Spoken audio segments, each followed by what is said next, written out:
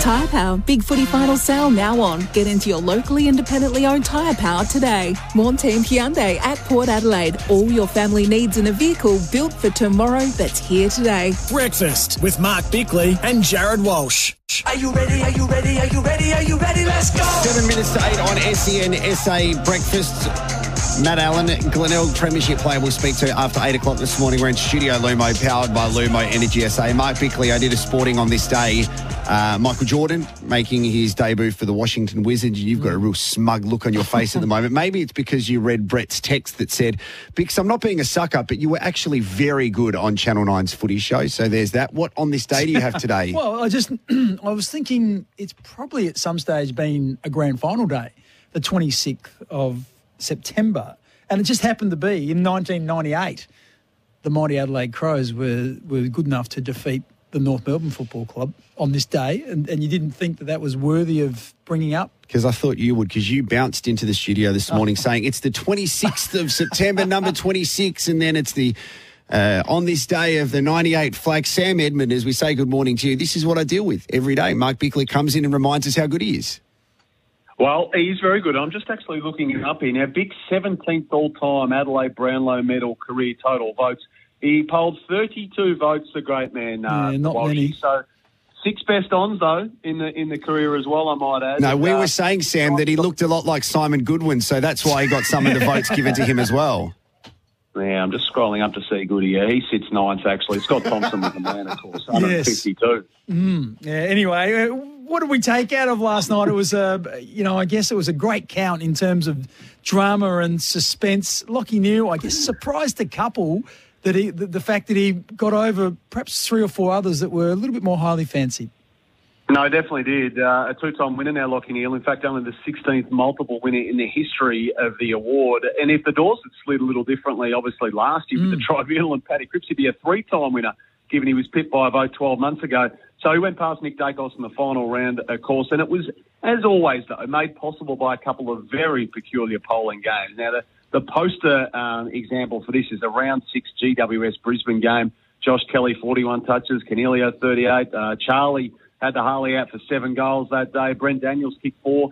Now, Lockie, 20 touches, 7 kicks, a handful of possessions deemed ineffective. No coaches' votes for the record, but he got the 3 Brownlow ones. Now, this does happen every year, doesn't it? Lockie Neal is an amazing player. Nothing wrong with him winning the award. But, gee, there was last night a huge list of players who got no coaches' votes who polled Brownlow votes, and vice versa as well. So Errol Goulden, 42 touches and 2 goals against Melbourne in the final round, and he only got the 1 Brownlow vote. He got the maximum 10 from the 2 coaches. Yeah. Well, Sam, just to add to that, he had 3 games for the year with 40 touches, 40-plus touches, and 2 goals, and polled 1 combined vote in those 3 games. So a little bit stiff for Errol. Just on the voting, how is the voting done between the umpires?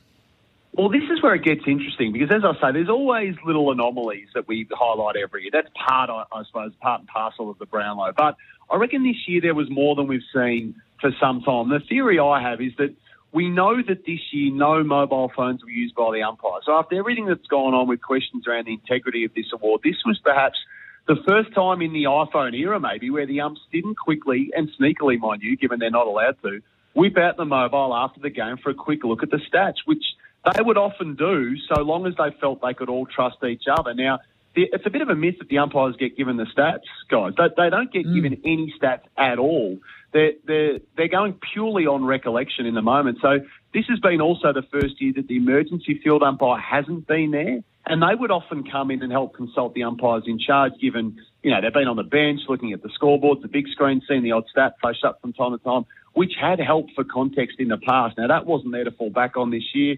Tim Costello, the anti-gambling crusader, made claims earlier this year that the umpires were and had used phones in the past. Now, I've been able to confirm that it absolutely did happen, despite the AFL making it very clear that electronic devices were not permitted. But you know what it's like when you watch a game and how often you would have done votes in the past. Geez, if you were going to go without any stats at all, it'd be pretty challenging, I reckon, consistently. Look, I feel the pressure all the time, and also having been a judge in the showdown medal, having to, when there's a bit of gravity on the end of it as well, you try and make sure you do the best job you possibly can, and you do. You use all the tools that are available to you, including the stats. So, yeah, it is an interesting one, isn't it? And I wonder whether that maybe helps them be more informed. Who knows? I'm just not sure where we go with that. Yeah, well, I reckon when you're umming and ahhing over two players in particular, you often do go to the numbers, don't you, just to try to separate them. But anyway, it's all part of it, isn't it? It's not going to change. The umpires do the Brownlow, and that's how it worked out. What I would say is it does hurt the event, doesn't it, when the winner's not in the room? And it hasn't happened often. I think it happened, Lachie Neale won it out of the room a couple of years ago due to COVID, and Adam Goods way back in 2006 when the Swans were in that year's grand final. So I don't know. I think another piece of ammunition perhaps for those pushing to have the Brownlow in that pre-finals bye week when, yes, the AFLW season starts, but there's little else going on, is there? So the Brownlow buzz, maybe even that Sunday night or in its usual Monday slot, but in that pre-finals bye, I reckon would fill that void nicely. And hey, everyone could attend, every player. Sam, we had a bit of a chat this morning about the North Melbourne package, which should be heading their way. We've played the audio from Chris Scott and Ross Lyon. It seems to be causing a few stirs over in Victoria. No, it landed like a bomb, not just here, but across the competition yesterday. So, as you touched on a couple of them there, Ross Lyon was another one. A lot of rival coaches furious. And, in fact, their CEOs and their presidents asking for answers from the Commission and the AFL they didn't necessarily receive. Yet the Kangas asked for it, and they wanted more for finishing bottom two in each of the past 4 seasons. So, ultimately, you would have detailed at the end of first-round pick this year, 2 end of first-round picks next year, subject to review, mind you. And those 2 extra rookie spots that other clubs say we certainly shouldn't gloss over. So they're only going to let Ben Mackay go for top-tier compensation to Essendon as well. So that will give North picks 2, 3, 16 and 19 this year. At this stage, as I say, they'll have the 3 first-round picks next year. They used 2 first-round picks last year as well, so 9 in a 3-year period. And what they do next will be fascinating. Do they take them all to the draft? Gold Coast pick 4 that's being hunted by the Dogs and Adelaide. They'll be in for that. I know they've already registered their interest in Gold Coast there. And then you got West Coast pick 1 that Melbourne could also come for.